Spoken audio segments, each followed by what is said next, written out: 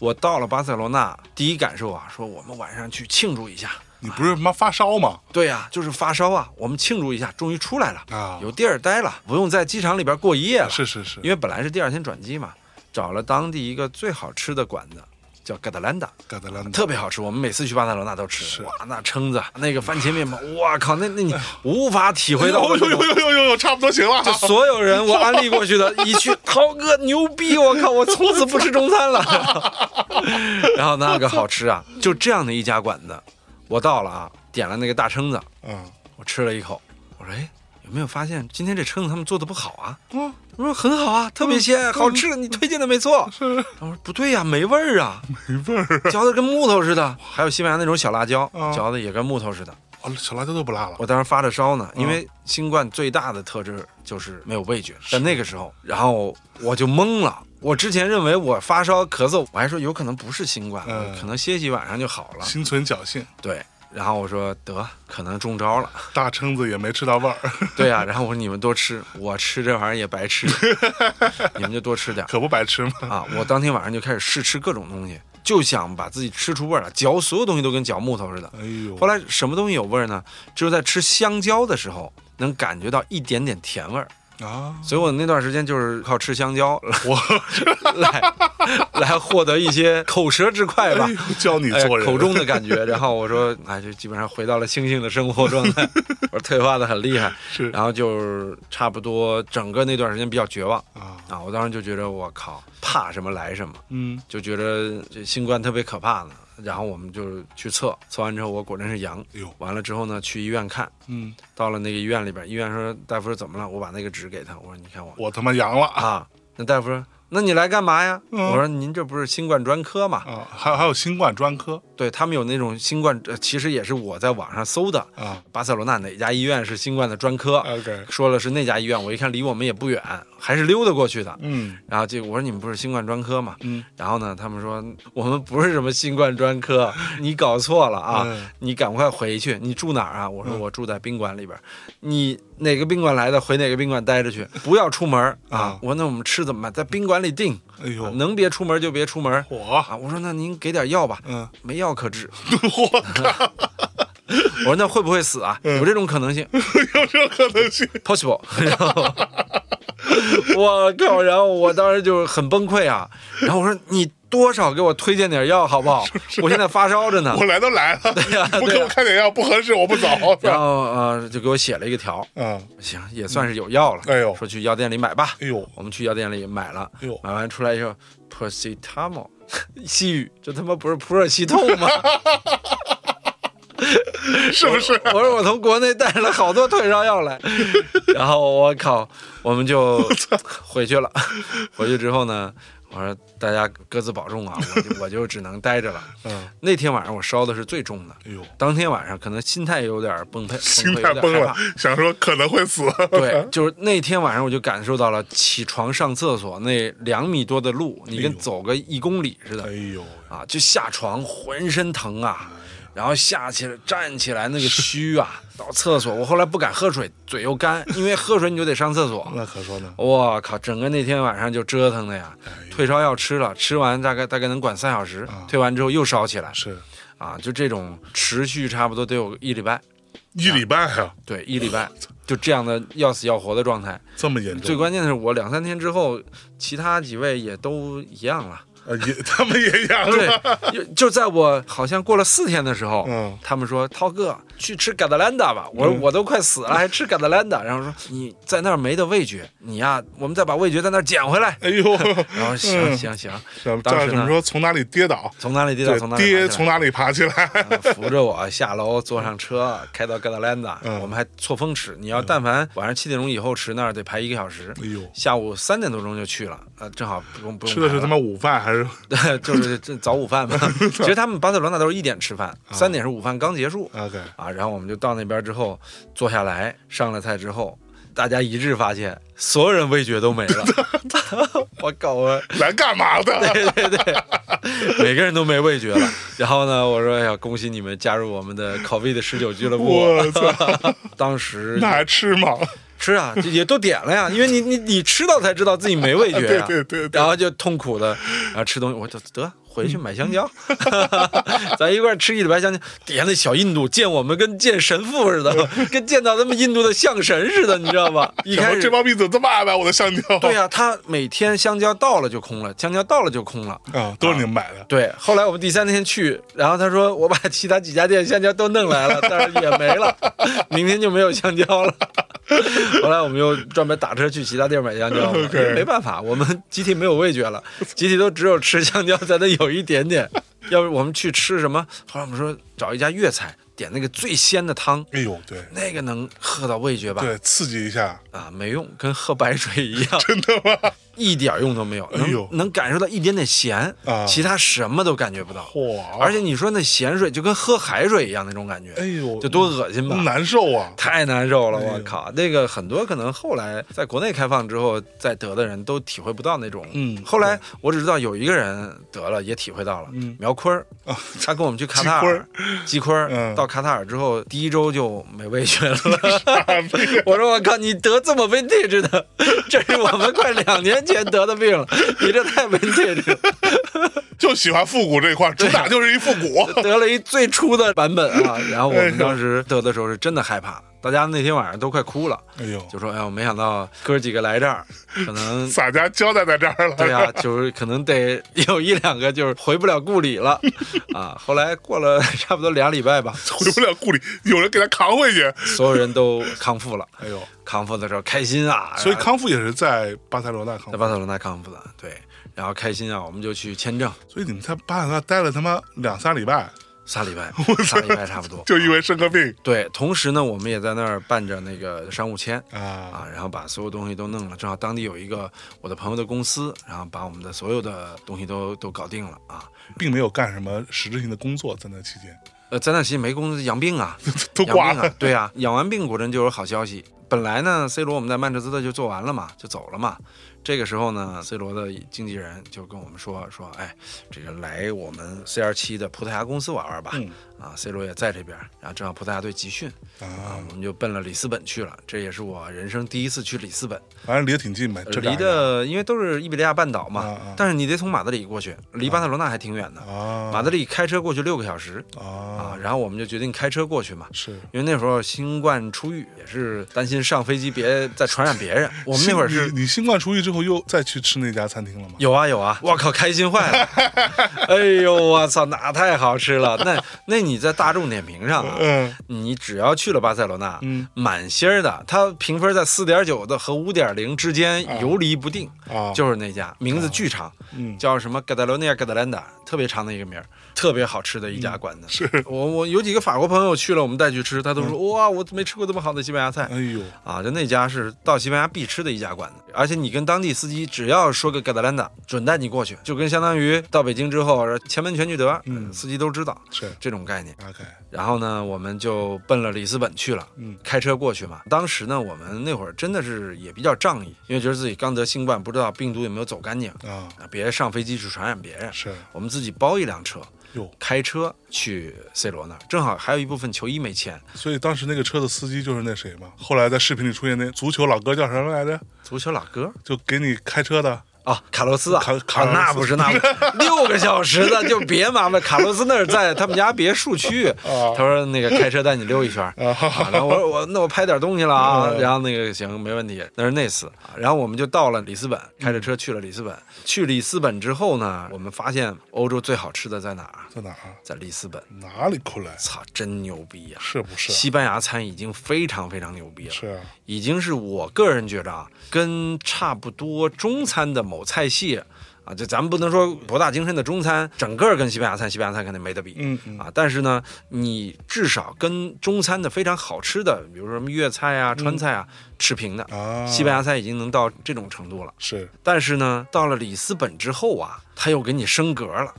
哎呦，我靠，他的那种好吃是属于它生鲜比西班牙要鲜了1倍啊。它那块我也不知道为什么那块的海可能更好，是它的生蚝是甜的啊。我靠，那个生蚝一点腥味都没有，到嘴里嘎嘣脆，还泛甜。哎呀，大蟹，哎呦，那面包蟹那个蟹黄蘸着那个面包，哇，放到嘴里，哎呦喂，我靠，那太好吃了，这把烦死了。还有海鲜汤泡饭，哎呦，海鲜汤泡饭，哎呦我靠，就不活了。到那儿最牛逼的是什么呀？他那有一个蛋挞，你说葡式蛋挞，对呀。然后我们去了当地一个朋友嘛，但葡萄牙真的有蛋挞对吗？有啊，而且葡式蛋挞的发源地啊。然后而且那家蛋挞特别个性，很多人要买他们家的配方不卖，就所有在里边工作的人员只能看到流程，配方只能有他们家的核心创始人和传承人能看到。多少人花几千万欧啊，甚至有人出了上亿欧啊，要去买这配方不卖。哎呦，葡萄牙政府希望他们在机场开一家分店，不开，就是这样。每天队伍从那个里斯本的海边他们家店排到大教堂那边。哎呦喂！然后呢，我们呢当时正好是去疫情比较严重的时候，所以队伍差不多也就20米左右。疫情严重的时候还他妈20米，还20米啊！当时你看我们的他妈新冠刚刚阳康啊，然后葡萄牙人还都咳嗽着上街呢那会儿。欧洲的防护意识比英国要强。欧洲戴口罩的差不多是3个人里边有1个戴口罩的，达到这种程度。但在英国呢，就是都不戴嘛，几百个人里边1个戴口罩的。是，所以那会儿大家戴着口罩排着队。我说这蛋挞得有多好吃，我当时撑的不行啊！这蛋挞能有多好吃吗？真的，你就觉得能有多好吃吗？对啊，我他妈又不是没吃过蛋挞，澳门的蛋挞我也没少吃。对啊，他说来这儿啊，你一定要买点儿，因为你来都来了嘛。那个我说是，咱中国人还有一台湾朋友啊，台湾朋友也说来都来了，对，也说来都来了，来都来了嘛。然后我说挺好，这样走，咱吃去。排了差不多10分钟，排到了，蛋挞拿出来，他说趁热，你们就在车边吃一个吧。我说这个吃饱了，撑的不行了。哎呀，这个东西冷了和热的时候啊，口感会下降一半啊。说你尝一个啊，然后我呢把蛋挞放在那儿，勉为其难的拿了一个，咬了一口，操，那是我此生吃过的他妈最好吃的甜品，都不是说最好吃的蛋挞，真的哈。我后来为了这个蛋挞飞过3次里斯本，我操，就为这蛋挞，就为蛋挞，真就为蛋挞。有一次去了之后，因为飞机降落晚点了，导致我们没有第一时间吃上，我还他妈那天脾气特差，发火来着。对呀，发火来着。然后到底是什么味儿吗？有什么？它不就是它应该也是蛋挞味儿吧？怎么说呢？你说它蛋挞味儿，因为我后来我觉得是不是我好久没吃蛋挞了，产生了这种奇妙的这种就不一样的感觉。于是乎呢，我又在那吃了几家普通的蛋挞。因为葡萄牙不是只有那一家有蛋挞，对，但是他们家那个叫贝伦蛋挞，贝伦蛋挞是全欧洲或甚至全世界最知名的蛋挞。就其他家那些蛋挞啊，你但凡吃过他们家之后，你吃其他家蛋挞真的都是垃圾，就包括肯德基的、什么澳门的那些，它就不叫蛋挞，是不是？就它夸张到这种程度。当时热腾腾的拿上来了之后，我吃第一个人就飞了，然后大家尝尝，我靠！台湾朋友还跟我说你多买几盒。要不然你们回去好吃，万一饿了的时候没得吃。我说1盒足够了，1盒就才8个，我们每人2个就没了，然后再排一次。我操，买了6盒，我靠，抱着回去了。后来我们那是第一次在里斯本弄完之后走之前买的，6盒有1盒回马德里还带着了，没吃完。到马德里之后放了2天，给他忘了，还没坏。然后说怎么办呢？打开。扔了吧，一打开，哎，好像没坏没酸，尝了一口，我操，还是那么好吃。我把它放烤箱里烤了一下，于是又爽了一次。哎呦喂，那个葡萄牙的贝伦蛋挞真的是一定要尝，那个是说的太神了，全球只那一家，而且你只要是去了葡萄牙的人，必然是要去吃那家的，就即便是有很多，因为我们同行人就是不爱吃甜品的，但他吃完之后也说，我操，吃过的最好吃的蛋挞。哎呦，对，说我吃的甜品不多，但蛋挞我吃过。它贵吗？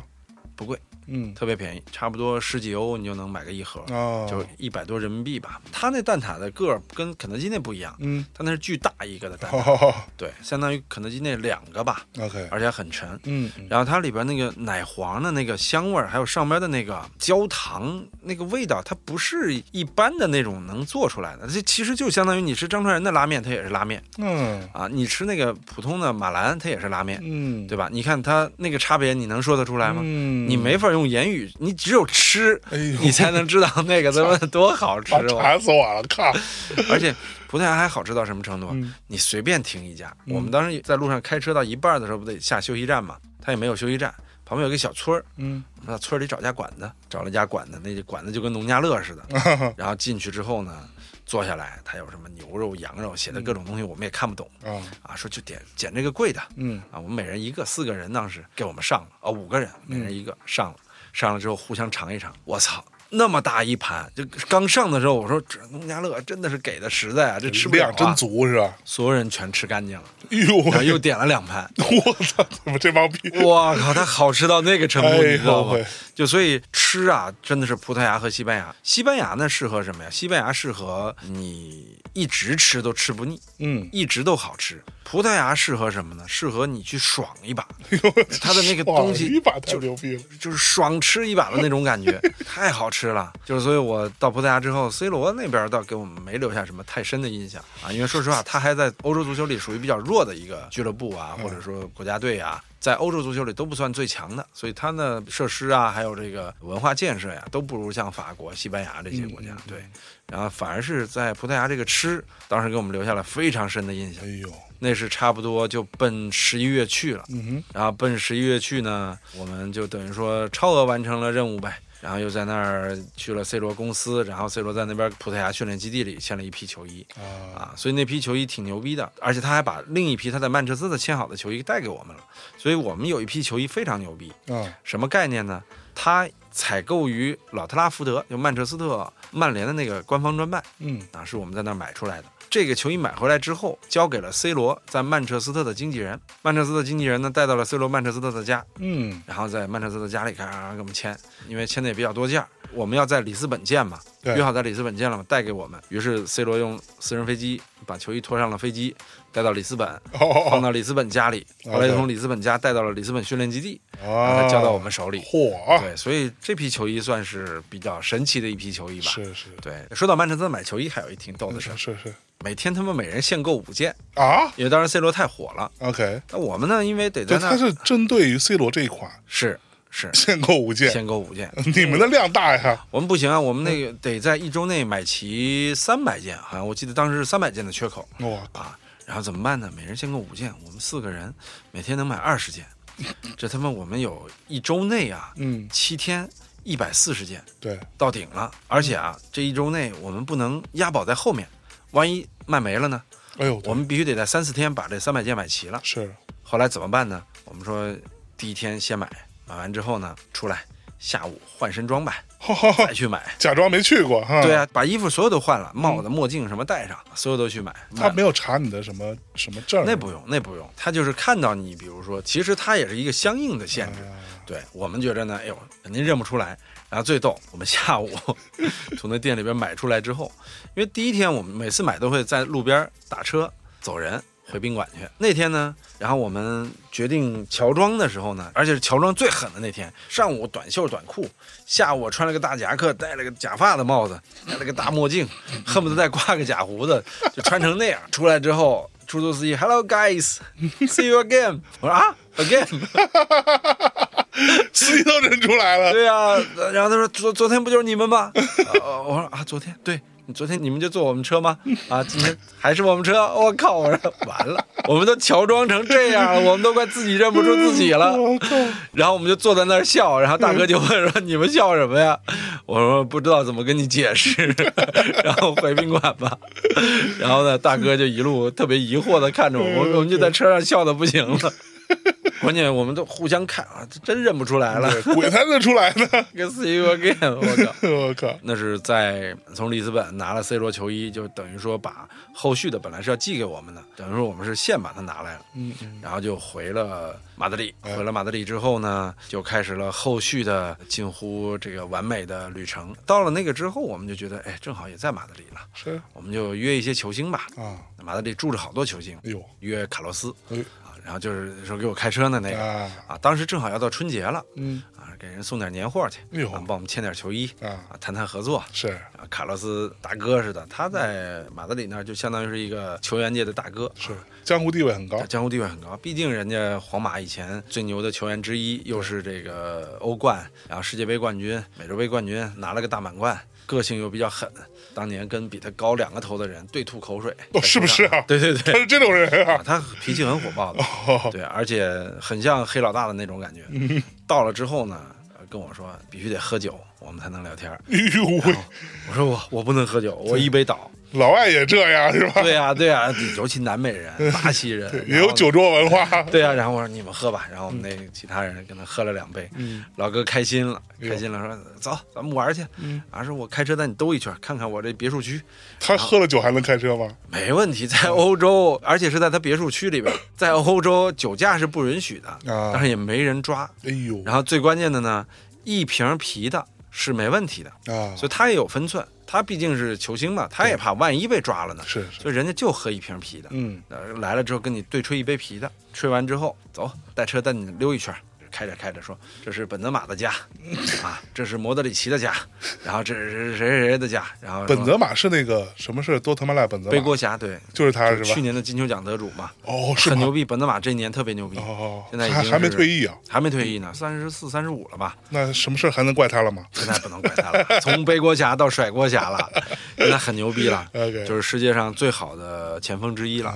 对，也是见证了什么叫努力终有回报就时间是最好的力量，是终于等来了这样一个证明的时刻，所以很不容易，很不容易。对，我们可能过一段时间就要去做一次本泽马，对，目前在筹划当中。好当时呢，卡洛斯开着车，这本泽马家，这莫德里奇家，莫德里奇是另一座进球，在 C 罗和梅西年代，唯一撬动他们进球的人就是莫德里奇。18年世界杯因为拿了亚军，所以18年的进球是莫德里奇的。然后那年同时他们也是欧冠冠军。当时 C 罗就没拿到进球嘛，都住那小区看了一圈，他们都住一块儿都住一块儿。说这儿治安不太好啊，说莫德里奇前段就被抢了，这是不是对呀，前一段时间那间房子好像孙子被绑架了，我操！我说你们这儿治安这么差的吗？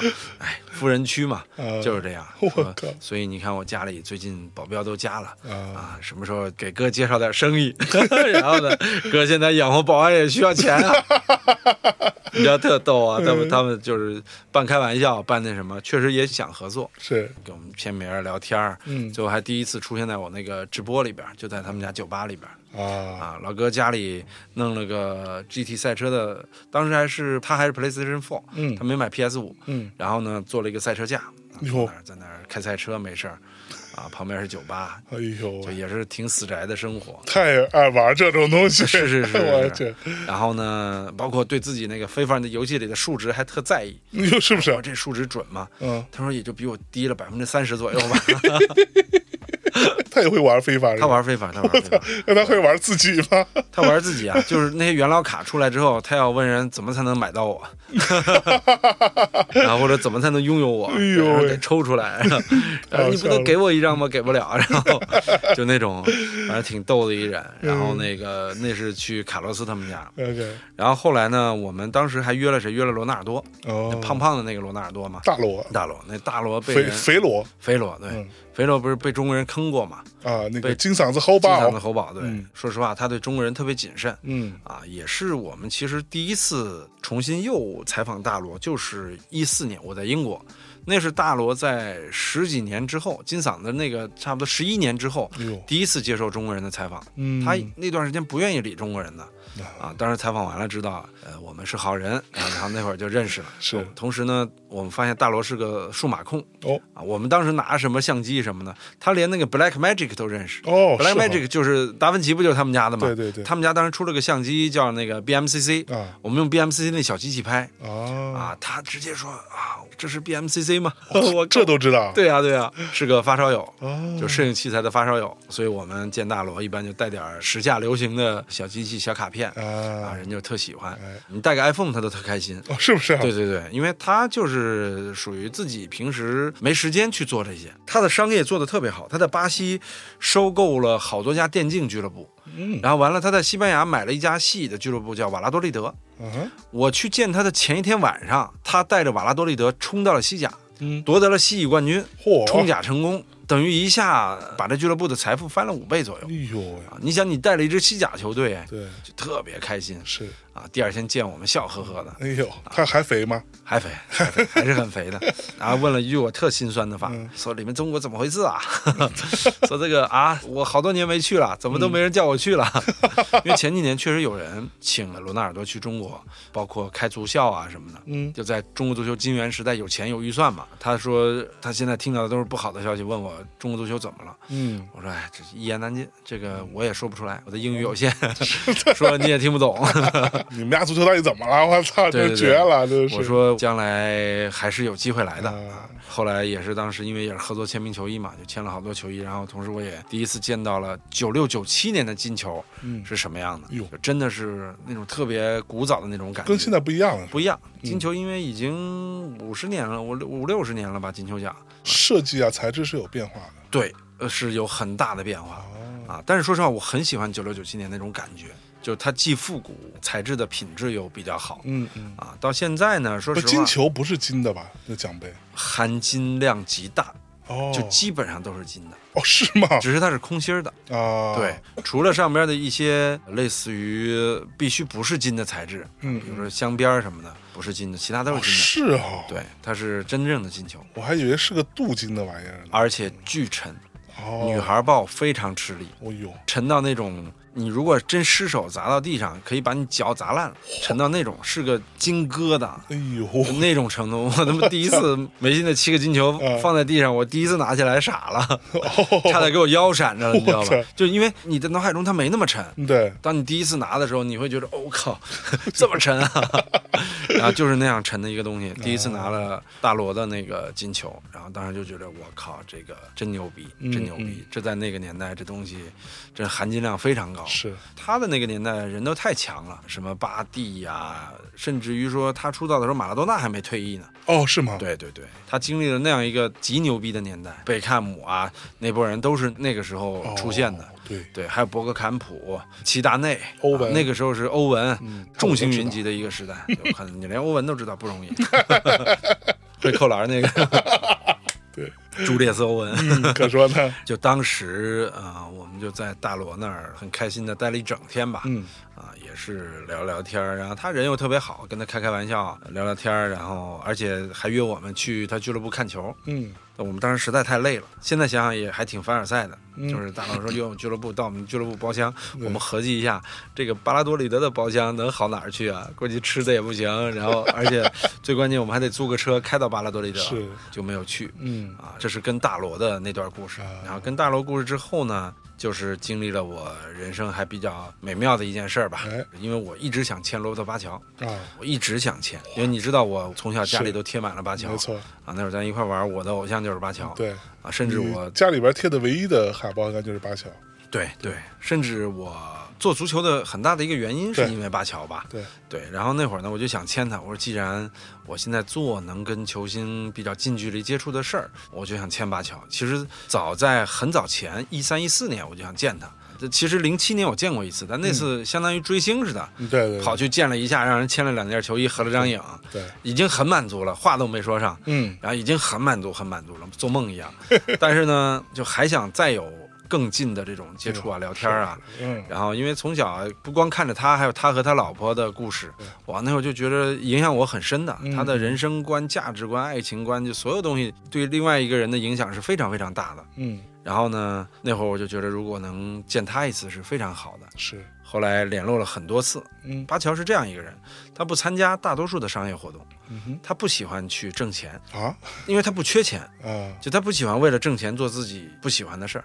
你看世界杯，很多老球星都去走学，对，到卡塔尔一趟，参加多少个广告拍摄，能挣多少钱。巴乔对，好像他不怎么参与这些事情。对，确实是。以他的知名度和他的偶像魅力，他一年就在最火的时候啊，那几年啊，不比贝克汉姆少挣。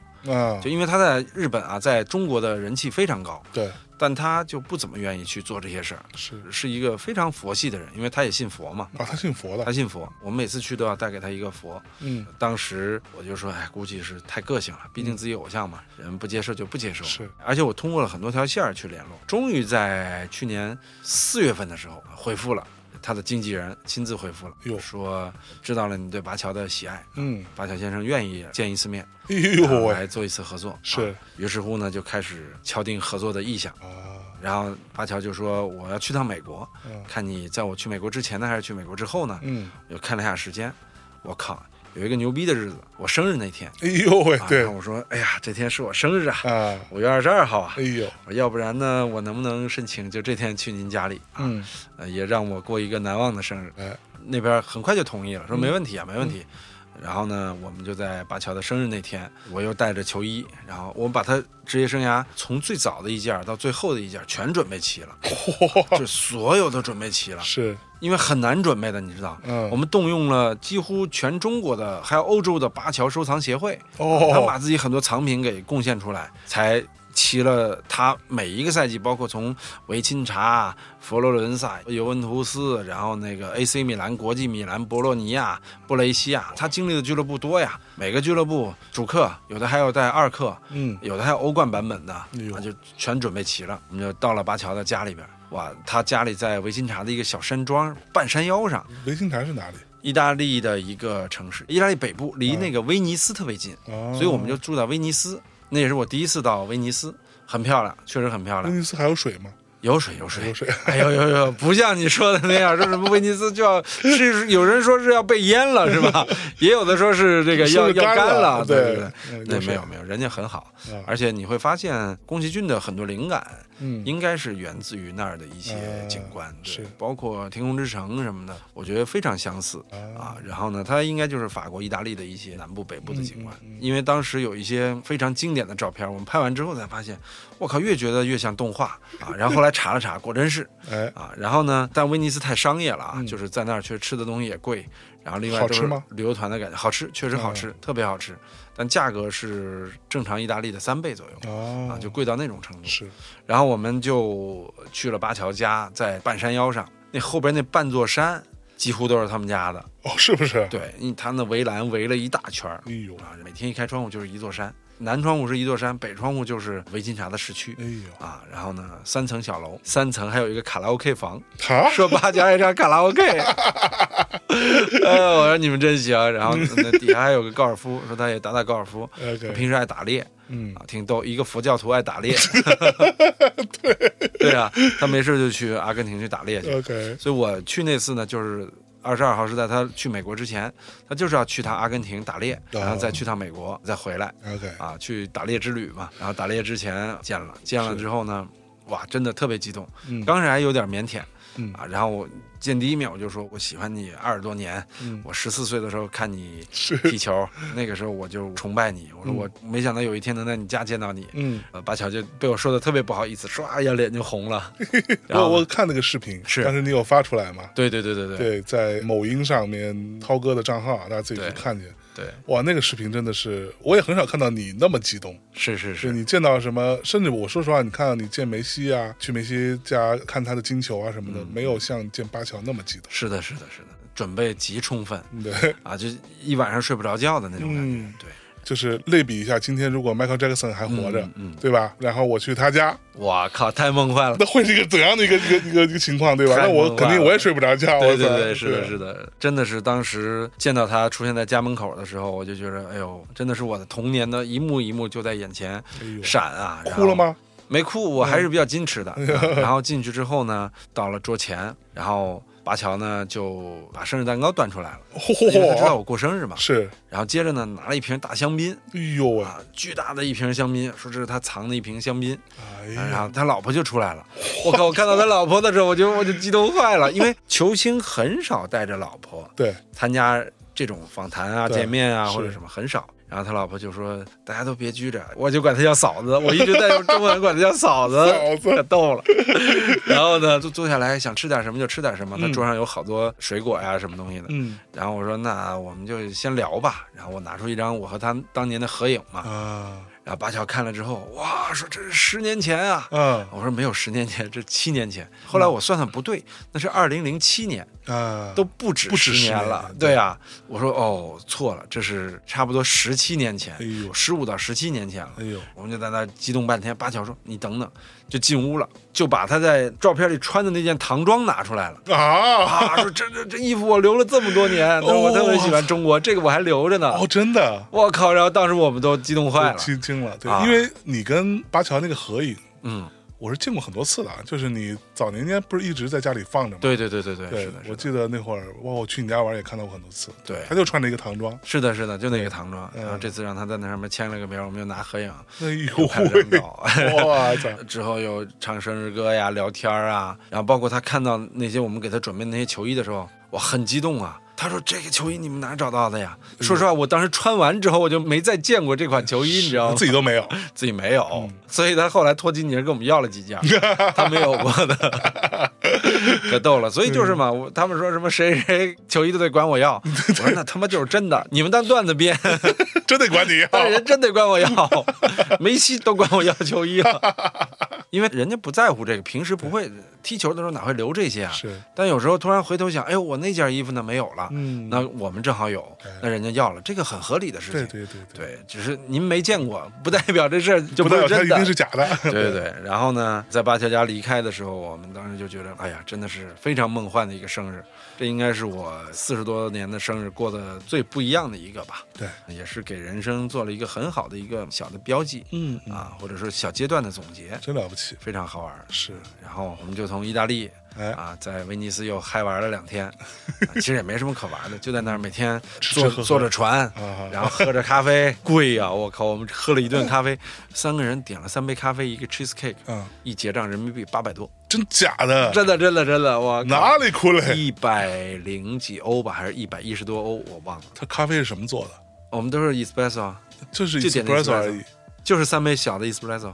都没有敢点什么，没有点点带奶油什么之类的。我操，什么玩意儿？你想都去意大利了嘛，肯定都是 espresso，然后点一 cheesecake。然后我操，何至于啊，这么贵？就是这么贵，就在那个威尼斯的那个中心有一个广场上我还在那广场拍过一个装逼的视频就戴着墨镜在那个喝着咖啡什么的，别人还说你喝点牛逼的，我说这已经很贵了，这个就是最牛逼的了。早年间我记得那会儿我去应该去巴黎吧，在那个花神咖啡馆，就是一个最著名的吧，就是各种社会名流，各种当年的非常雨果什么都去，全都去那儿的那个地儿，对，都跟那儿聊，然后被称为思想性交的地方嘛，对，就那么一个地儿，也不贵啊。我记得我在喝 espresso 喝什么也不贵啊。所以说这就是意大利跟中国特别像的地方。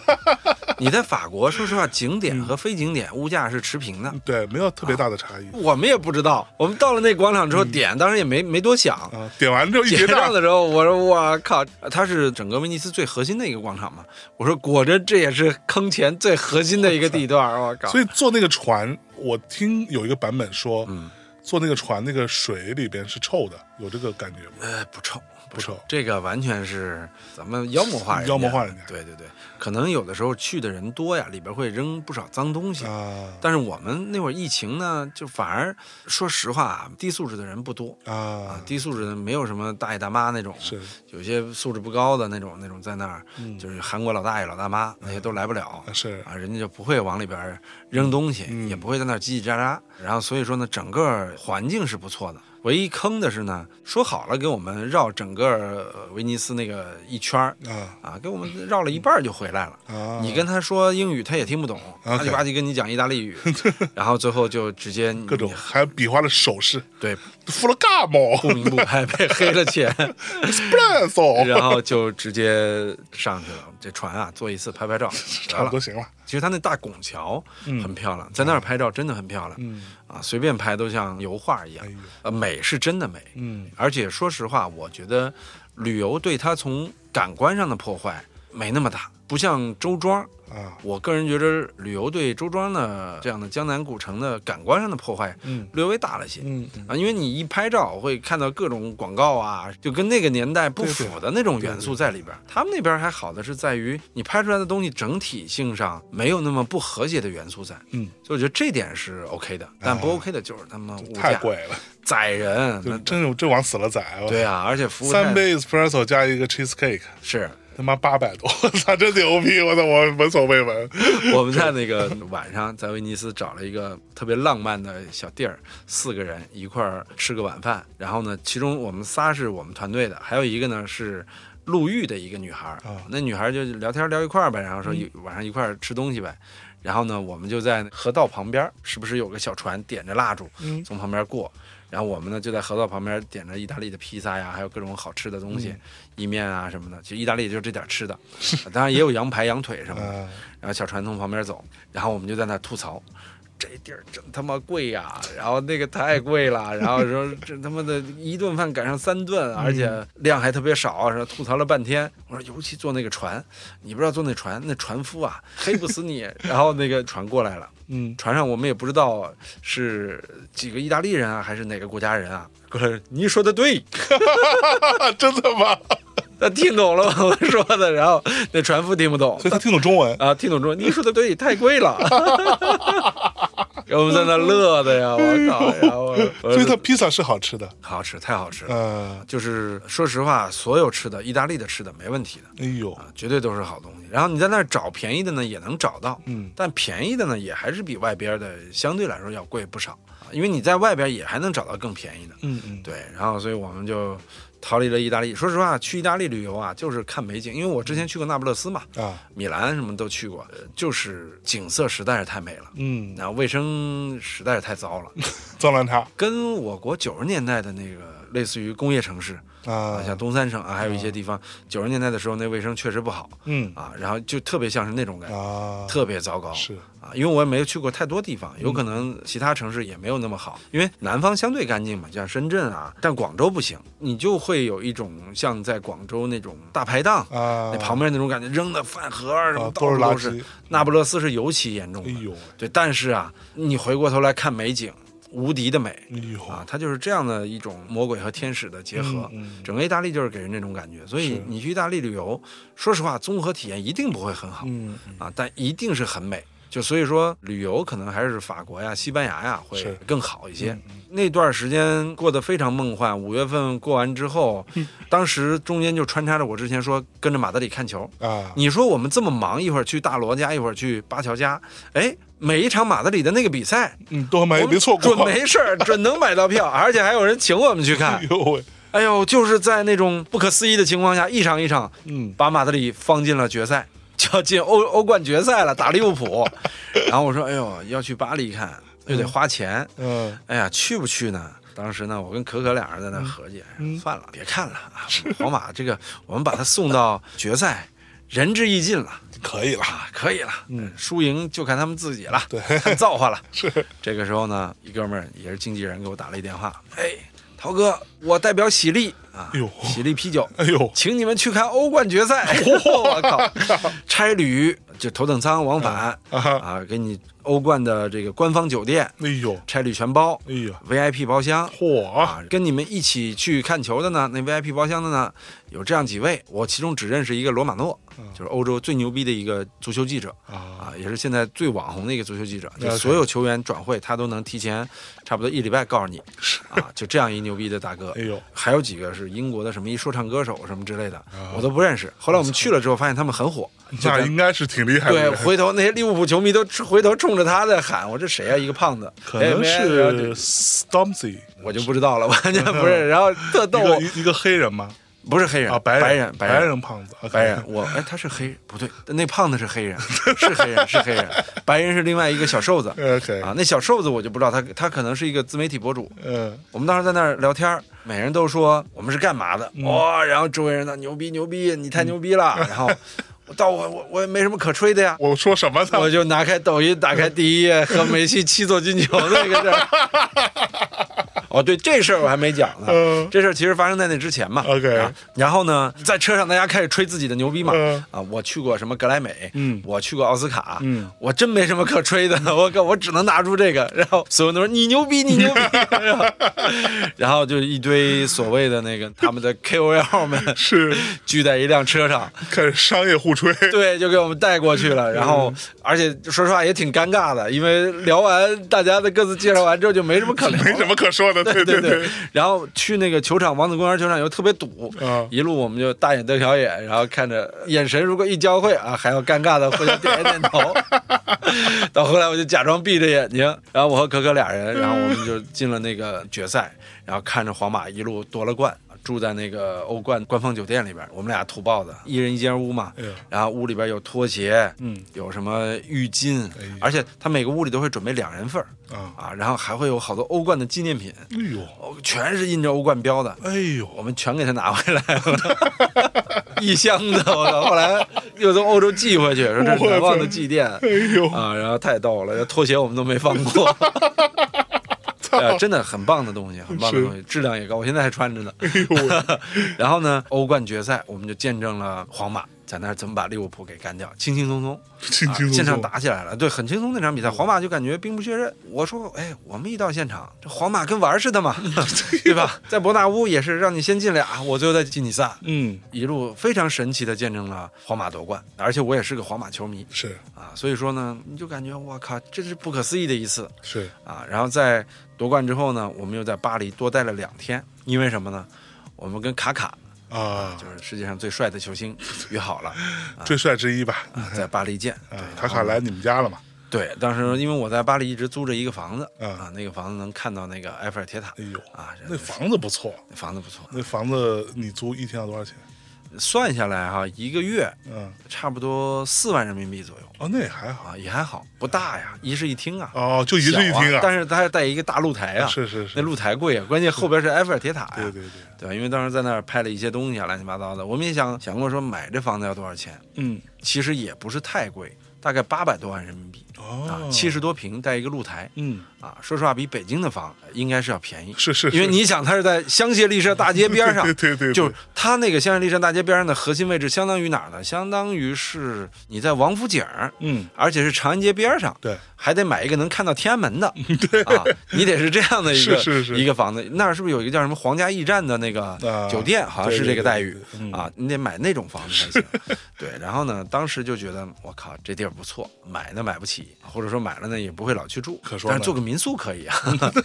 然后呢，就把卡卡请到了我那儿啊，来了之后确实只给他喝了1杯水啊。其实我们是准备了很多吃的人家就是我说实话也不饿。然后另外呢，也是对自己的要求也高，所以说退役了，身材管理什么都特别好。是啊，于是乎呢，所以我记得好像是有人诟病你们这个，说他妈的，说共产队的驴都没有，生产队的驴都没有这样用的。就给一瓶水，然后让人签半天，我操！其实呢，签完之后啊，我们是请他到了露天的酒吧里边，吃点东西，喝了点酒什么的，聊聊天，大家就是很放松的。但那个东西就是因为你工作时间是可以拍的，就是休闲时间你再拍人家就不合适，这不合适啊，人家很快就走了，你下逐客令呢。对，然后呢，所以我们也没法说啊，又请人吃这个，请人吃那个了。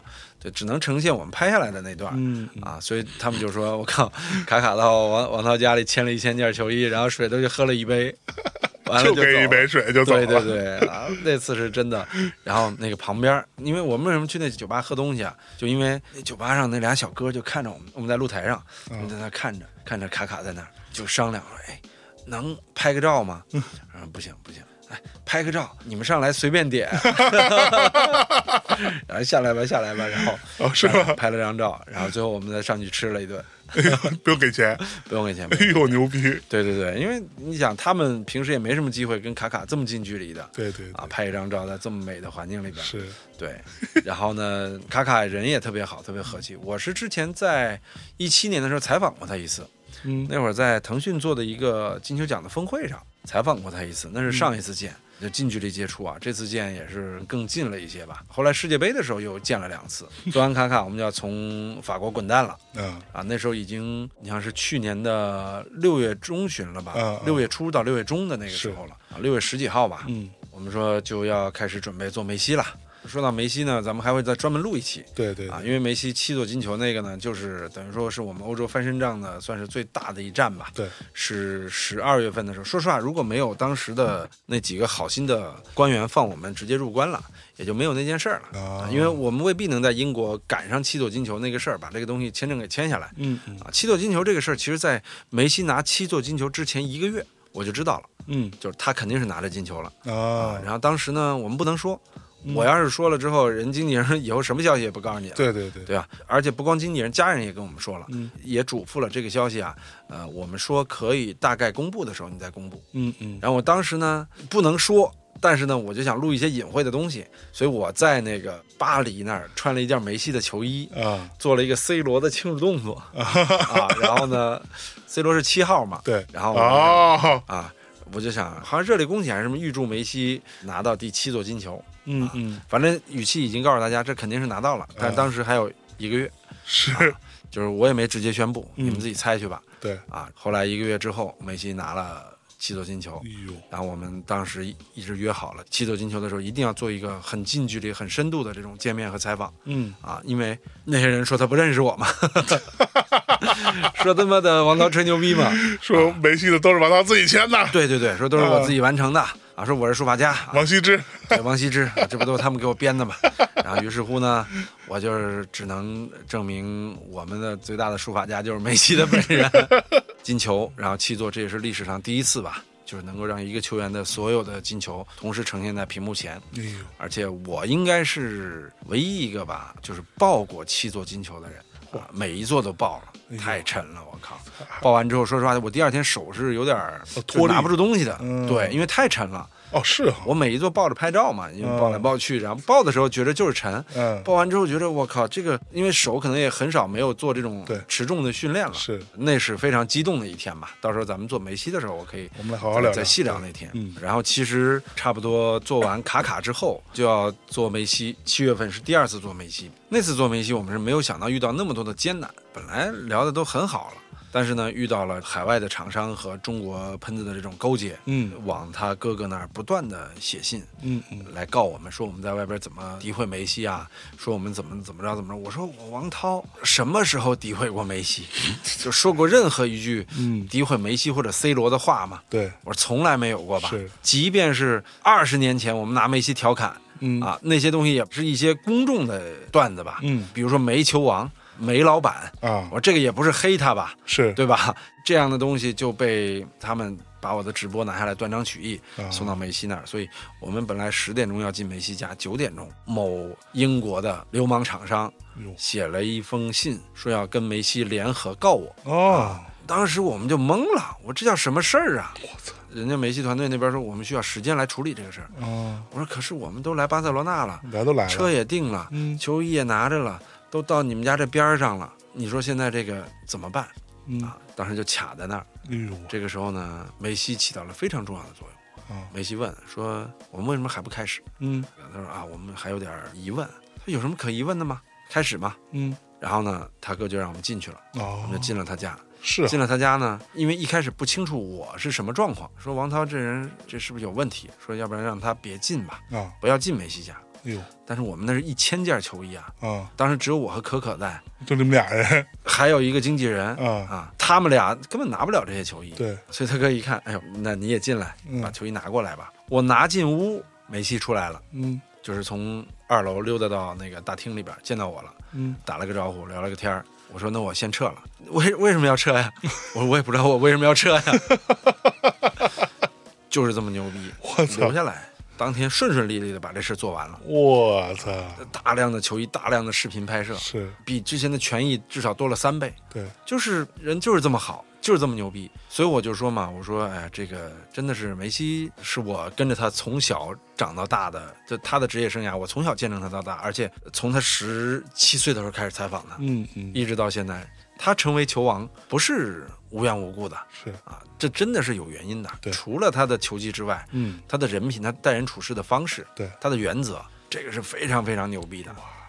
所以7月份在巴塞罗那做完梅西，我们就说此行圆满，没什么可遗憾的。对就随时回国。2022年的7月份就觉得这事已经差不多妥了。对，但那时候你已经出国了10个月了，10个月了，已经10个月了，就快1年了。对。然后呢，我们就打算买机票，说先回国吧。对，我记得那时候你跟我说过你想回。对，我想回来了。对，然后一看机票还在6万左右一张。哎呦，这普通舱啊，头等10几万啊！我操！我说我们这么多球衣也不能做普通啊，就开始往回寄球衣往回寄了一部分呢，到了7月底8月初了吧。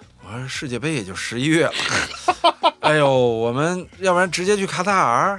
那会儿呢就在了解去卡塔尔的一些情况，我们也要备战了。所以整体来说，你比较长时间其实是在伦敦的，不是马德里，在马德里。对 ，OK。然后我们在后边还有一个原因呢，是因为马上世界杯开始了，我们要签一波世界杯的球衣了，梅西啊、C 罗的、内马尔的。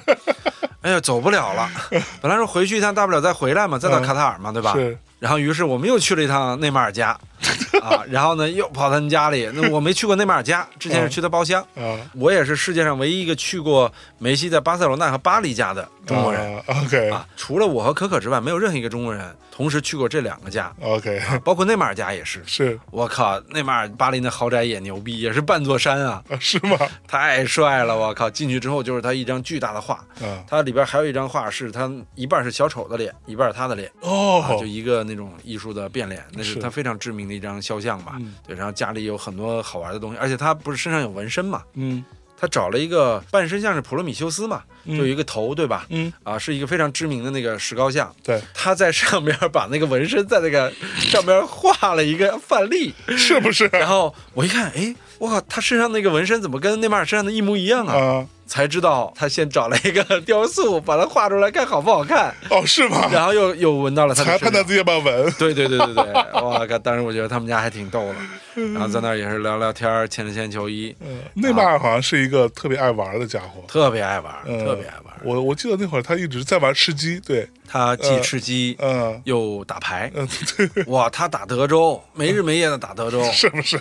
有一次帮我们牵球衣拍视频，在那一边牵着球衣一边在出牌，然后旁边那小哥们说：“哎，兄弟，拍视频呢。”把那个牌找了一哥们来打，自己就好好给我们牵去了。神经病，这发回来的时候我乐坏了，太爱玩了。那时候已经是做完内马尔已经是10月份了，等于说8、9月份就休整，然后谈 C 罗、梅西、内马尔的这个进一步签约。C 罗、梅西因为有的素材也比较多了，我说就别再去人家里捣乱了。内马尔这个没去过他家嘛，可以再去一趟吧。对然后又奔了趟内马尔家，我抖音上也能看到一个他们家的那个很壮观的那个园林式的拍摄。是。对，接着就世界杯开始了。世界杯开始，可以说我们又感受到了这种神奇的力量。但是在世界杯之前啊，我们决定去休整一下。去哪儿呢？去瑞士。能不能赶上雪呀？但一想10月份雪应该还没来当然呢也去吧。是，我们就奔了瑞士去了哪？先是去了苏黎世主要是在苏黎世，还去了卢塞恩，然后也去了那个少女峰那边，我们就住在少女峰半山腰上。因为当时可可没看过雪嘛，说带她去看看雪山什么，没看过雪山看过雪，没看过。他作为一个东北孩子，没看过雪，没看过雪山，对，后来我们就说去看看雪山，然后回来吃了一顿泰餐。后来诡异的事情就发生了。接下来到这个环节了，到这个环节，我刚才想突然好像忘了我靠，我们在那个苏黎世的时候，有一天晚上吃了顿泰餐，吃完泰餐呢，回宾馆，路上可可一路就开始唱歌。他唱歌说实话不怎么在调，所以他不怎么爱唱歌。是他直播间一唱歌走一大片人的那种他一唱歌直播间里都说都是自己人，对，别这样。对，我说你怎么了？你怎么这么开心啊？还唱歌呢？他就一直在唱然后一直在唱什么呢？唱的我都记不住，唱的无非就是流行的一些谁的，什么周杰伦的，或者是什么当时那会儿正好是周杰伦的新专辑刚上嘛，应该就是类似于当时新的那些歌。然后呢，还有李荣浩的什么的，都是中文的，唱了一路，他很少见那样。然后呢，我当时就以为他可能是不是喝了点，当然也没喝多少酒，就要了一杯白葡萄酒。我喝了点白葡萄酒，可能微醺就这种状态嘛。对啊，我们就聊着天，他在那唱，3人就等于说你跟另外一个人聊天。对，他就也没参与你们，他也没参与。然后我跟他说话呢，他也没怎么搭理我我们就觉得他是高兴有点开心。然后我说你是不是特高兴？他说我很开心。然后就在唱歌，就很反常。我们就到了宾馆里边。那是我们第一次入住那个宾馆。然后进去之后呢，远远的宾馆尽头站着一个人。我说我靠，那尽头站的是什么人呢？然后说是啊，那尽头站的什么人呢？然后呢，我就说我过去看看吧。等我快走近的时候啊，发现它是一个类似于互动屏幕似的东西。OK， 哇，特别诡异。然后互动屏幕是它上面就有2个人形站在上面。瑞士的宾馆为什么要这么干呢？这他们也太诡异了。是啊。然后我从那宾馆一回头，在他们俩身后又站着一个人。是什么呀？它是一个他们自动清扫机。我靠，也是一人形的，在那个酒店的走廊上。对，对。然后呢，我们就进了那个房间，然后可可就不敢进他那屋。然后呢，我说啥情况？他说就总感觉不大对。然后我说有什么不对的呀？他说哎，换个房间吧，咱们。我们就去找那个大哥说这个房间不对能不能给我们换一个啊？他说我们房间都是这样的，你换哪个都是这样的。就是前台。对，前台说换哪个都是这样的。我说也对啊，人家换哪个都是这样的。后来他觉着不行，还是得换。我说那晚点，等这个前台下班的，晚上我们再换一个，晚上来个新前台。我就去跟他说，我说他这房间有问题，换一个。果真换了一个房间，跟那个房间完全格局不一样，床特别大，各方面都大，而且是一个标准的。然后我们就问。因为他那是单人房间嘛，我们那是双人房间。单人房间和双人房间不一样的。我说他这个是不是您给他换到的是不是个双人房间？他说不是啊。这都是统一标准的。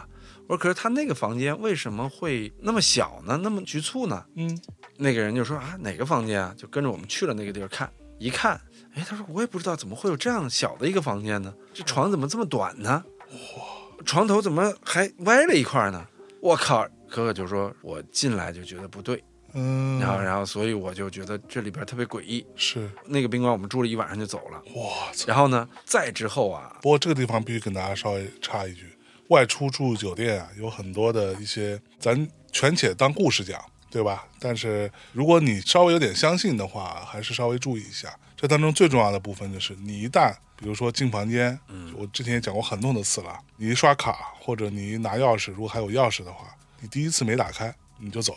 你就去换房间。对，进去之后你要觉得不对劲，就觉得身体不舒服，或者有点比如身上起汗毛啊、鸡皮疙瘩呀、类似，或者觉得感觉就是不太对，你就马上去换房间。对对对，而且换房间大多数情况下那个酒店肯定给你换。对，基本上他很明白，他不是第一天在这儿，对这个地方有没有什么问题，他其实心里是有数的。对，大体上都会给你换。可可当时在里边其实是睡了得有20分钟左右吧。哎呦，因为我们各自回屋嘛，他出来说我不敢在屋待着了，因为那会儿我们特别累，本来就觉得因为我们从那餐馆走回去的，回去就累得马上就睡着了。是，后来换完房间呢，他就跟我说呀，说我觉得呀，明天咱们就离开这儿吧。我说怎么了？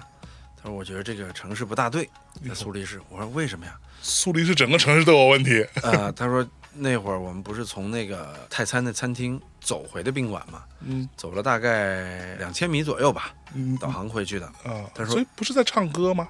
对，他说所以你们一路是走回来的。对，他说我一路上一直在唱歌。你知道为什么吗？因为有一个长头发的白衣服的女的一直坐在那个桥边那样坐着，我们从这儿走到那儿的时候她一直在，但是她又不在，她确定她是不在的。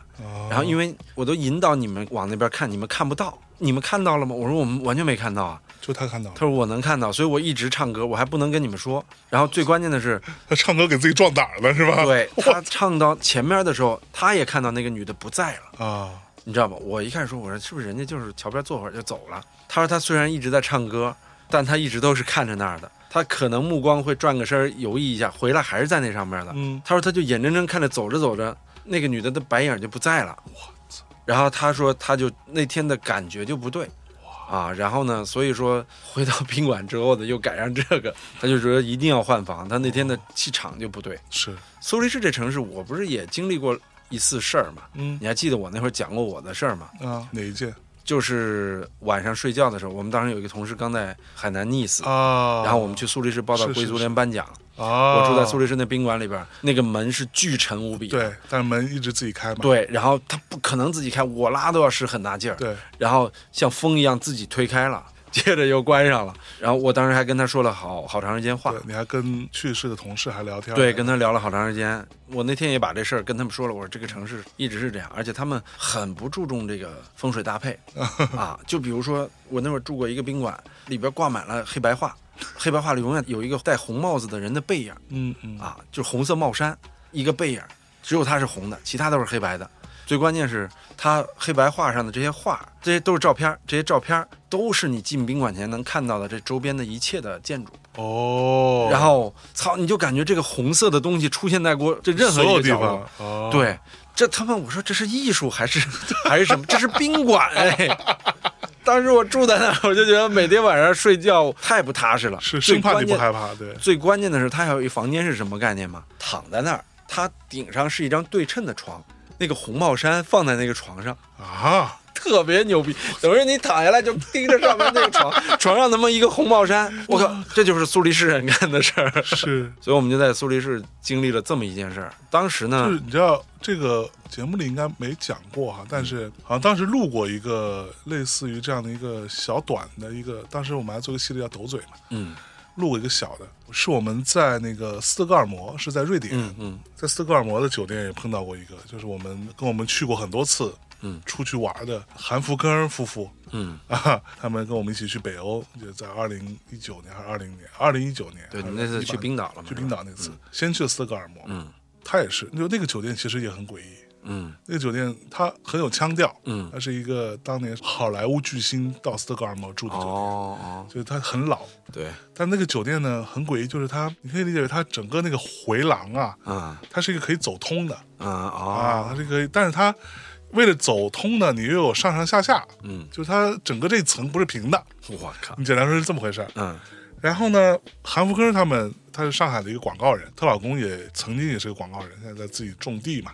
当时那个疫情刚开始的时候，我们不是还跟她老公一起联合送鸡蛋吗？对，送鸡蛋，其实就是从她老公那儿弄那个鸡蛋阿宾，鸡蛋阿宾，对，真实阿宾他那个地儿，他们就住在那个酒店。他回来之后，就出来之后跟我们讲了一个事儿，我操，给我吓坏了啊！那个酒店呢，它很老，然后它所有的床它其实是有一点那种雕花呀那么个劲儿，就是比较 old school。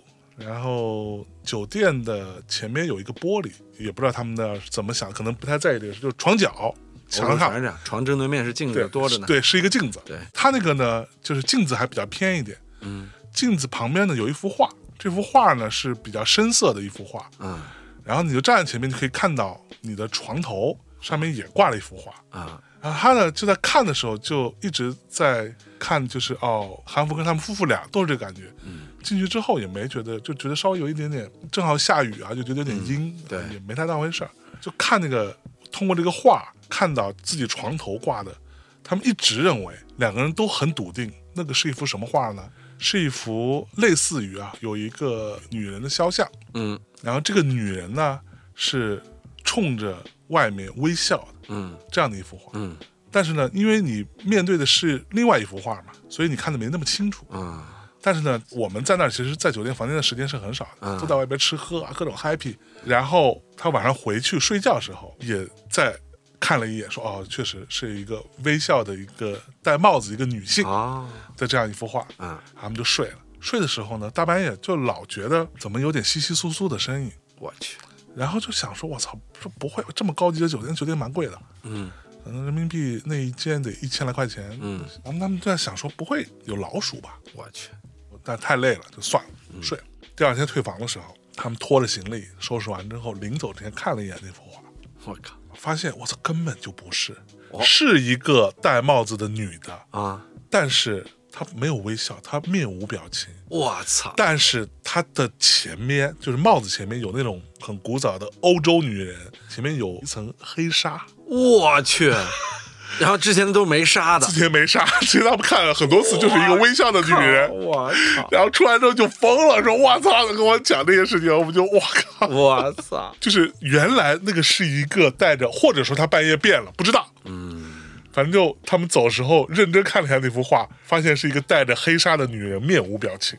我去，就是这样的事儿。北欧还有中欧确实，你像瑞士、德国，尤其挪威，我之前在挪威也住过诡异的酒店，没有发生过什么灵异情况吧？但是你那酒店的格局，它的那个风格，你就照着吓人去的。我觉得欧洲就是尤其到了北边，全是这种东西。哇，对，这是我们当时在瑞士本来说去放松一下，没放松成。对，在雪山那边还没什么问题，结果回到市区，反而是遇到了特别诡异的这种情况。然后呢，就回去了，回去就准备去世界杯了。然后世界杯呢，我们就去了这个阳光明媚的卡塔尔。哇，从来没去过中东。哇，真的是这届世界杯是一届看得很爽的世界杯。这届世界杯真的好看的。因为它唯一的一届在一个城市举办的世界杯啊，之前都是一个国家8个城市12个城市，你看不了多少场，你得飞。在俄罗斯的时候，圣彼得堡、俄罗斯莫斯科、索契好多个城市嘛。你到这边就在多哈，然后多哈所有球场都在那儿，你去每个球场看球，差不多中间车程1个小时但是呢，他们变态在哪儿呢？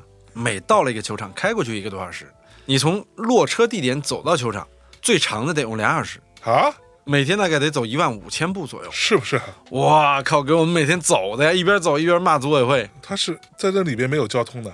没有交通，就靠走，里边没有交通，你顶多能刷个那个单手推的那个小车，而且刷不到，大辆车都刷不到。我靠！然后我们就是他们类似于像欧洲也会经常有这种我们的小孩玩的，但是它是充电的，对，充电的，完了就是那个东西叫什么呢 ？scooter 吧。我经常就是对嘟噜车，对，就是那种小车，然后你把2个脚放在上面，你看我腿上那疤，就是那摔的。我骑着有一天在伯纳乌门口，他那是工地，马德里那个伯纳乌球场嘛，我这看里边，因为骑上去高啊，我看里边工地，哇，热火朝天，新球场修着呢，正前面有一大坑，哗，给我整进去了，我靠，整个人在那坑边上飞起来了，然后落里边去了，我靠，我趴在那儿大概得有5分钟没起来，我当时都晕了，然后那个旁边人一直问我你需要帮助吗？我当时昏了，我说对不起，我跟人说 sorry， 我靠，然后呢，后来5分钟之后爬起来了，一看这儿血肉模糊，哎呦恢复了好久。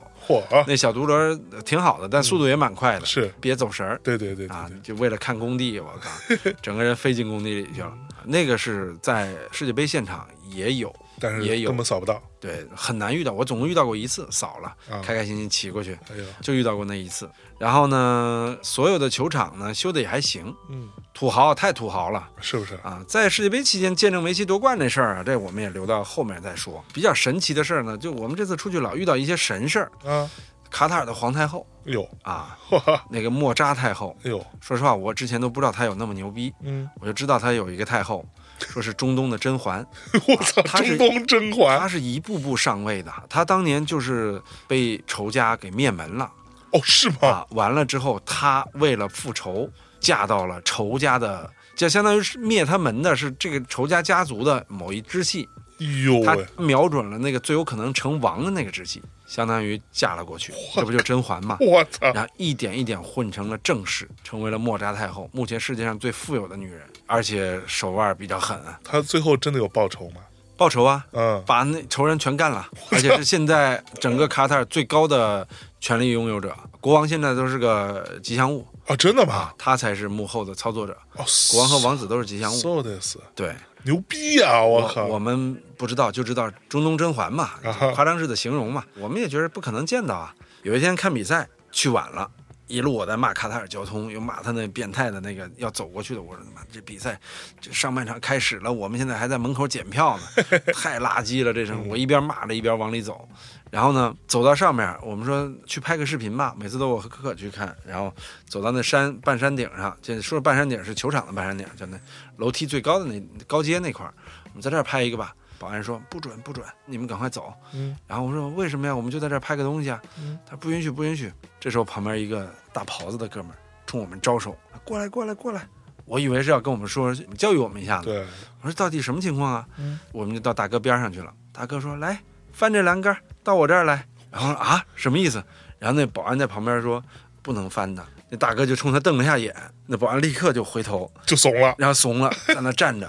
我又看了一眼大哥，再看了一眼他身后，一堆土豪坐在那儿，手上全都带着他妈劳力士、江诗丹顿、百达翡丽，我各种任务。然后旁边一女的带着黑纱，然后那个一堆那个爱马仕包在地上擦地。我说这是个什么区域啊！我靠！大哥翻过来，我们俩就翻过来了，然后就真翻了，又指指那俩保安，我们就真翻过去了，也不高，就我骑一下就过去了，比这板凳高点的。我们俩就过去了。过去之后呢，坐下来，开始有一个黑头巾的小姐姐给我们俩拍照，咔咔咔咔，就给我们俩狂拍照。我们俩看球都不好意思了，视频也不好意思拍了，说那这什么情况啊？然后小姐姐就说你看到后边那位了吗？啊，看到了。你知道他是谁吗？我说不知道啊。他说我待会儿不知道啊。对啊，我说待会儿可以带你去跟他们合影。去合影那就算了吧，想说又不是什么，又不是梅西，我和他干嘛是吧？然后后来呢，就说啊那也行，看你们自愿啊，然后就又拍了一下我们，可就在那看底下那些人的奢侈品，就在那数啊，这个那个，这大哥带的这个的，说这是个什么地方啊？我说估计就是个 VIP 区吧，然后背后那个人是什么人呢？我说他刚才跟我说了，说是 president，我说那就是他们总统，我总统是个女的吗？我说我对卡塔尔的政治没那么了解，我查一下。一查啊，他们最高权力者是个太后。然后呢，我说这 president 就是指最高权力者的意思吗？然后就搜莫扎太后，一看啊，长得就是这样，就是本人。对，越看越牛逼，越看越牛逼。不对呀，这太牛逼了，他的整个经历啊！我说是我孤陋寡闻了，我靠！中场的时候说，哎，我们能跟太后聊聊吗？小姐姐说，我带你们去。结果到中场的时候，他消失了，他被太后叫过去给他们拍照去了，不理我们了。然后呢，我说哟完了，这个估计合影什么都没戏了，啊！这个时候呢，我们就看太后，就冲着那大臣呢，就这样示意了一下，他贴身那大臣就过来了，就邀请我们俩上去。哇靠！上去之后就开始跟我们聊天你们从哪儿来啊？什么喜不喜欢卡塔尔啊？他们根本不知道你们是谁，也不知道我们是谁，不知道我们是谁，特别牛逼。然后最牛逼的是，我当时呢说，哎，那让太后跟我录个 Hello 王涛吧。然后呢，我说行。然后太后说 Hello 王涛，我说 Hello 皇太后。然后录了个东西，我靠，那东西把很多人都震了。然后那个旁边那个大臣就跟我说，你有了这个视频，在卡塔尔你去任何一个地方不要票的。然后吃饭也不要钱嘛，他说那你还是得给人家一些，该付钱对，所以我现在的手机桌面，你看还是这张。你跟皇太后的合影，就是那会儿到哪儿都哎你好，人家看了就惊了，真的管用啊，真管用哦，你跟皇太后合影，你跟莫扎合影，然后哇你很厉害什么之类的，就什么事情都好办，对，就你也不怕出危险什么的。然后就从那天开始，我们就觉得我靠，这是哪来的运气啊？怎么回事？对，然后呢，就是很多人想见，全球的网红都想见他，是他不见他啊。世界杯期间，他连梅西和 C 罗都没见。对，然后我们呢就这么，因为他是王室嘛，他不大方便去见这些娱乐明星啊，或者说是足球明星啊，他顶多就接见了一下卡塔尔自己的球员。在这种情况下，就莫名其妙跟太后接触了。后来有一天，谁给我打电话呢？刘畊宏，就那个跳操的那个，是。刘畊宏给我打电话说：“哎，王涛啊，说我很喜欢看你视频啊，要不要一起我们去合作一个合拍一个？”我说很好啊，然后我们也想合拍。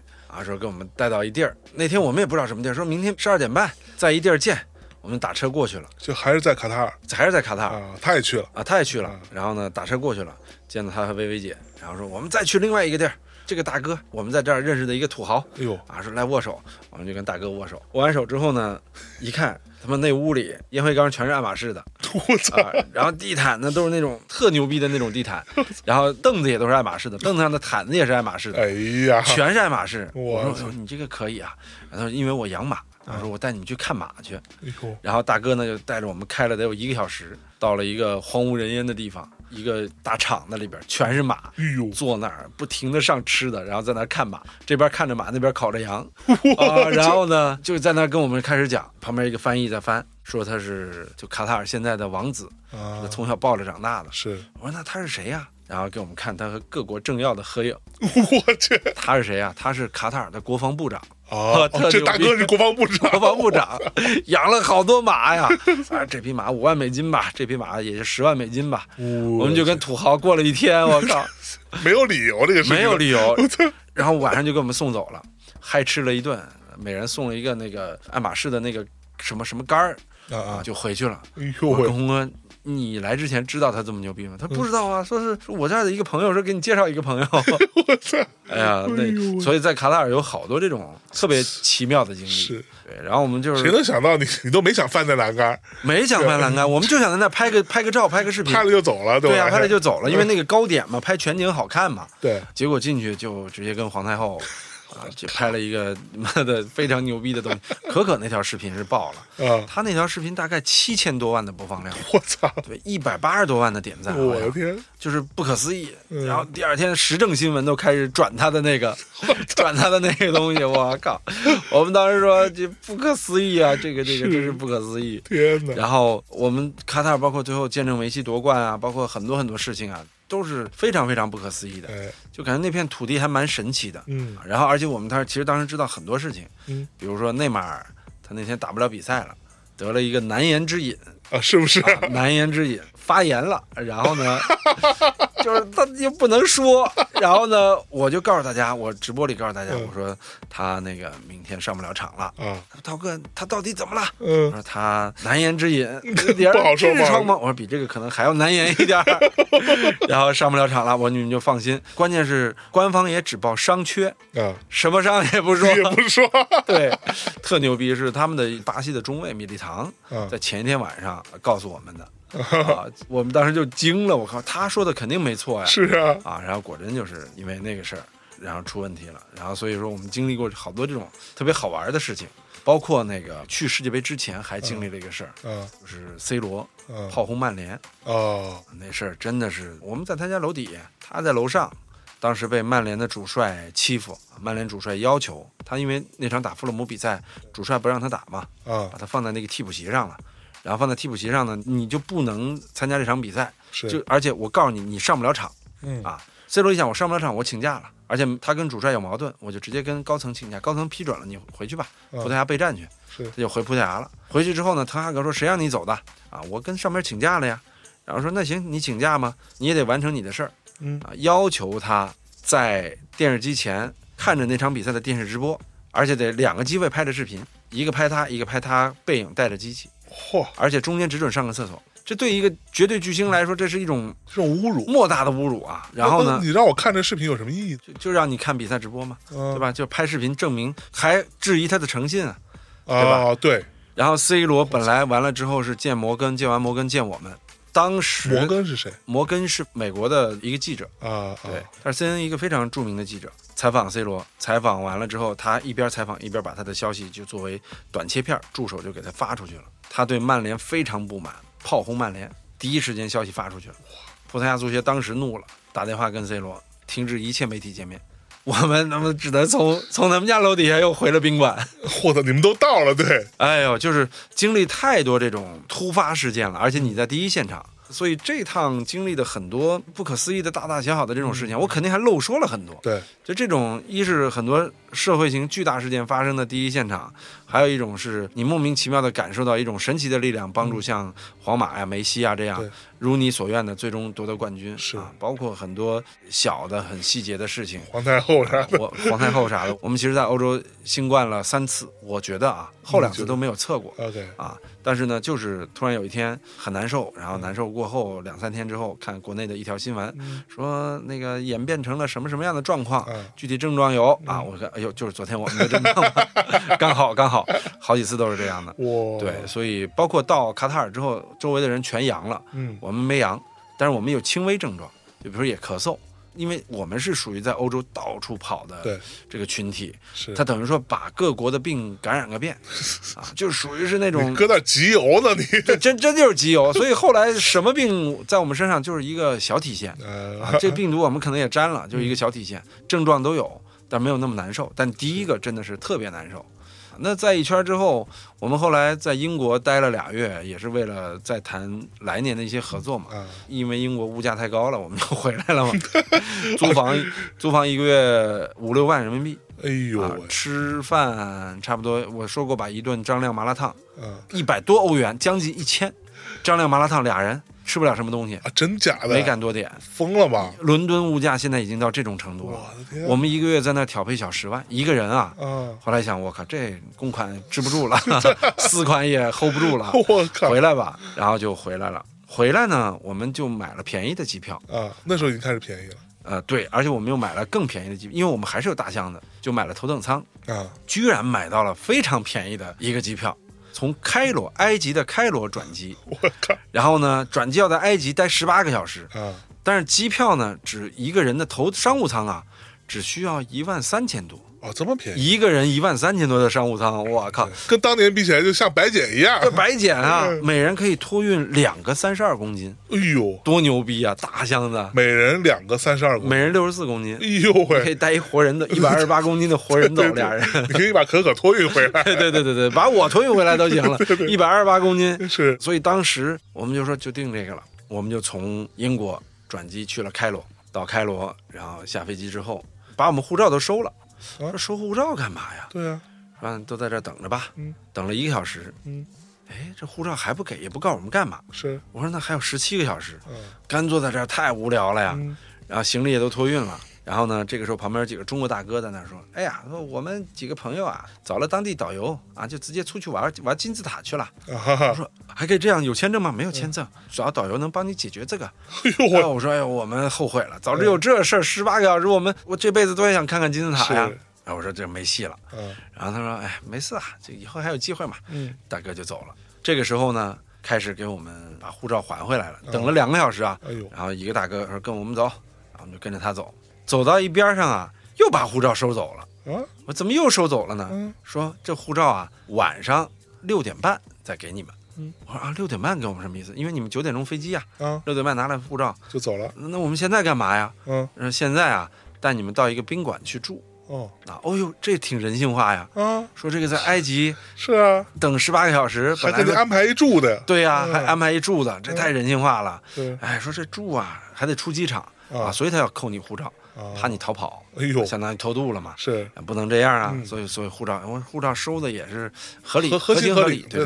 然后呢，咱都能理解，就带我们上了这个大巴啊，上了大巴呢，就开始往那个宾馆开。我就路上啊，跟着可可聊天，我说哎呦，我真想去看看金字塔呀。我说这个要是能如愿，就太嗨了。对，我们就试着问那个带头那大哥啊，一个埃及人，我说我们待会儿能出去玩吗？他说原则上你们可以出去玩，但出去玩一定得跟我打招呼啊，你不要偷偷出去。是，说您一定要跟我说啊。我说那我们能玩金字塔吗？他说当然了，来埃及肯定是要去金字塔玩的呀，啊，肯定能去玩啊。哎，我说哎，这有点神奇啊，不会是骗子吧？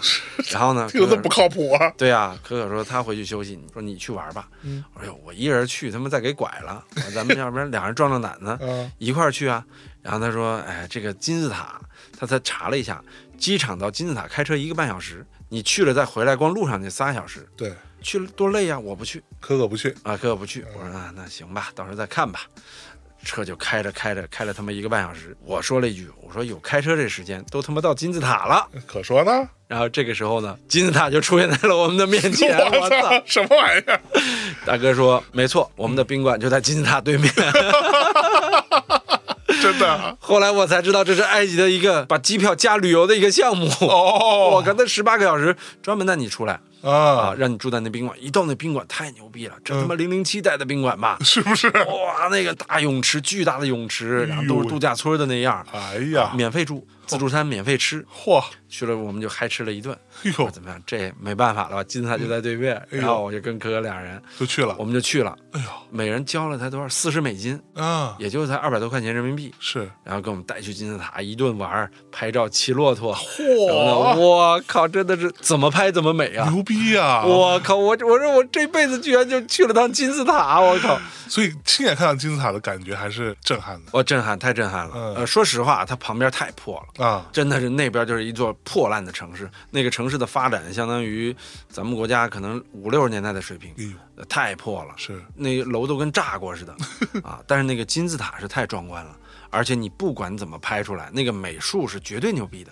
就是你觉得破，你觉得这儿落后，但是你拍出来东西，它成片就是牛逼，一出就是大片。是，所以说当时我们就这什么事儿啊？莫名其妙1万多块钱买张机票，还顺道住了个豪华宾馆，玩了个金字塔，然后哇塞，还吃喝了一番。对，吃喝了一顿，我们2顿自助，1顿没少，狂吃了2顿。你们倒是他妈的来都来了，这心态。对呀，然后还跑泳池边去泡了泡脚，然后一下去，哎呀，说早通知我们带泳裤啊。然后就回了国，结束了这趟牛逼的这个1年半的行程。中间很多事儿讲的都是笼统的，很多细节就没法细讲。是，那讲的话，咱3小时、4小时、5小时都录不完。可说的。对，但是呢，确实这1年呢，在那边待着，你从身体来说啊，是经受住了这个 COVID-19的考验啊。从精神状况来说呢，我们确实经受住了国内外给我们制造的这种巨大的压力。是啊，以及每次做球星之前，不管是合同啊、资金啊、合作细节，包括拍摄呀，包括后期制作呀，这整个的流程是特别特别的难的、艰难的。对，因为我们只有2-3个人在那儿，就是所有的制片啊、制作呀、谈判啊，都得我们来。是啊，语言很多也不通啊，所以非常非常的艰难。这1年半可以说，由于过得太充实了。让我觉得现在回来，或者说让我觉得现在的生活变得特别寡淡让我觉得挺好，就是。所以你在那儿不会想家吗？太充实了，以至于没有什么时间想家，没有时间想家。偶尔想家的时候就是过年过年的时候会想，我在那儿过了2个春节，是啊，2个春节会很想，跟家人通话。所以你在过春节的时候有去吃饺子吗？有啊，我自己还包过一次饺子啊，是吧？自己包过一次饺子，而且我都不知道我包饺子那么好吃。屁嘞！真的，我靠，那他们几个人都吃傻了，没吃过这么好吃的饺子。我的天哪！你知道为什么西班牙的食材牛逼？我他妈伊比利亚猪啊，那是什么猪啊？那是他妈出火腿的伊比利亚大黑猪啊！那馅儿配上什么呀？地中海的大虾，哎呦喂，大白虾，给它切碎了，拌在肉馅里，再弄点咱们国家的韭菜，而且是在伊比利亚土地上长出来的大韭菜，它不一样的。切完之后，哇靠，包着那大饺子，那面也西班牙农业大国嘛，没办法。有醋吗？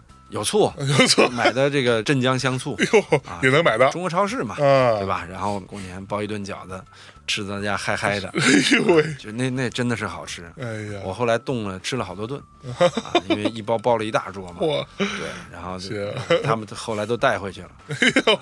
那个真的，原来觉得我爸妈包的饺子最好吃，没想到哎呦自己也可以研究出来一个神仙手艺，当然是他们教我的嘛。是，对，就是虾、猪肉、韭菜完美搭配。哎呀，所以过程当中没有遇到过危险吗？这一趟说实话，除了我把膝盖给摔了，其他都还好。其他都还好，没有被抢啥的啊。我被偷了啊！国家德比那天，我们当时为了省钱，没有进去看球说门口拍视频吧。也是我跟可可俩人，当时就是我们俩一般都进场一起看球互拍嘛。然后结果到了门口，我就给他开始拍视频。有一大哥就看着我傻笑，可可看到他了，说：“哎，大哥为什么看我们俩笑啊？”我说：“估计看我们俩亚洲人，可能现在疫情来不了，比较新奇吧，总不至于是我们粉丝吧。”然后就开了个玩笑，然后就往前走，走到人多的时候，突然间我觉得口袋里边东西被拿走了。哎呦！我一回头全是人，哎呀，全是人，人山人海，你根本看不到是谁拿的。但我们估计就是那大哥，他一直在跟着我们，因为我们在这点拍完，他也在后边，那点拍完也在后边。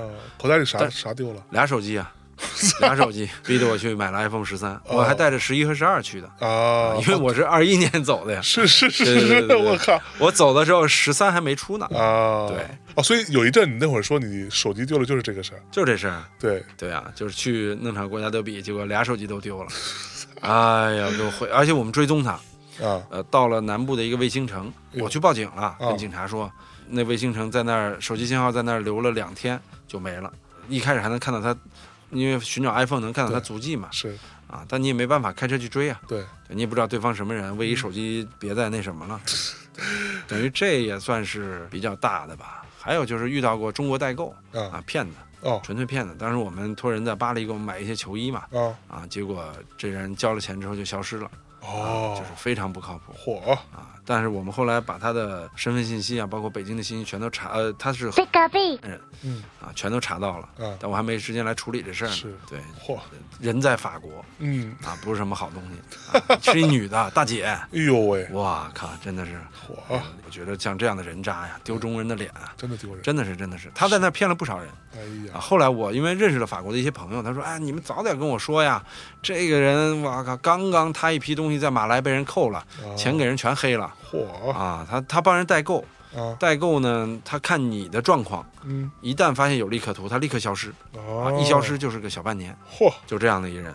也遇到过这种比较糟心的事情吧，是对，但总的来说呢还好，就没有遇到大危险，没有遇到像巴西那种拿着打的这种长枪给你堵在加油站里，这事儿没有遇到。南非那样人家头指着你拿枪，是对。欧洲还是相对来说，小事儿有，大事儿没有，是对。不过那会儿确实也有过一段时间害怕，传说什么俄罗斯核弹对准了伦敦，对准了什么巴黎，真的吗？对，因为你在那儿，他们也怕战争嘛，人心惶惶的，会有民间的很多传说。我们那会儿也就觉得听听，也觉得挺吓人的。是，对，反正这1年半，整个世界也没那么太平，但是呢还好，就是每天享受阳光，享受点美食，是，繁忙之余呢，吃的至少还不错，是晒的也是黑了不少，而且在那儿后来闲着没事健身，忙是忙，但是呢就觉得有一段时间胖到不行了，世界杯之前开始健身，又瘦了30多斤，哎呦喂！世界杯的时候再加上累，又瘦了好多，哎呀，回来英国2月养回来了，现在又筹备着新一轮健身，哎呦喂，行，好嘞，这就是这趟欧洲吧。哎呀，涛哥跟大家坦白了一下啊，坦白从宽啊，这欧洲都发生了什么事儿啊？这当中有趣的，有惊喜的，有惊吓的，一个比较有趣的流水账吧。对，我觉得整体来说，让大家也知道这厮到底干嘛去了，是吧？就是很多人在询问啊，对。很多人都很关心这个到底是怎么个意思呀，还回不回来了？掏心掏肺补了这个多少期吧？对。那我们这期就先到这里。好啊，之后咱们再单聊一些更加深入的话题。好的啊，大家稍事等待啊，不要太着急，好吧？好，我们下期掏心掏肺再见啊！好嘞，咱那节目现在这个这么好听，对不对？也不缺一个掏心掏肺吗？嚯，酸的！哎呀，这真的是好，真的是好。好嘞，下面见。好，拜拜。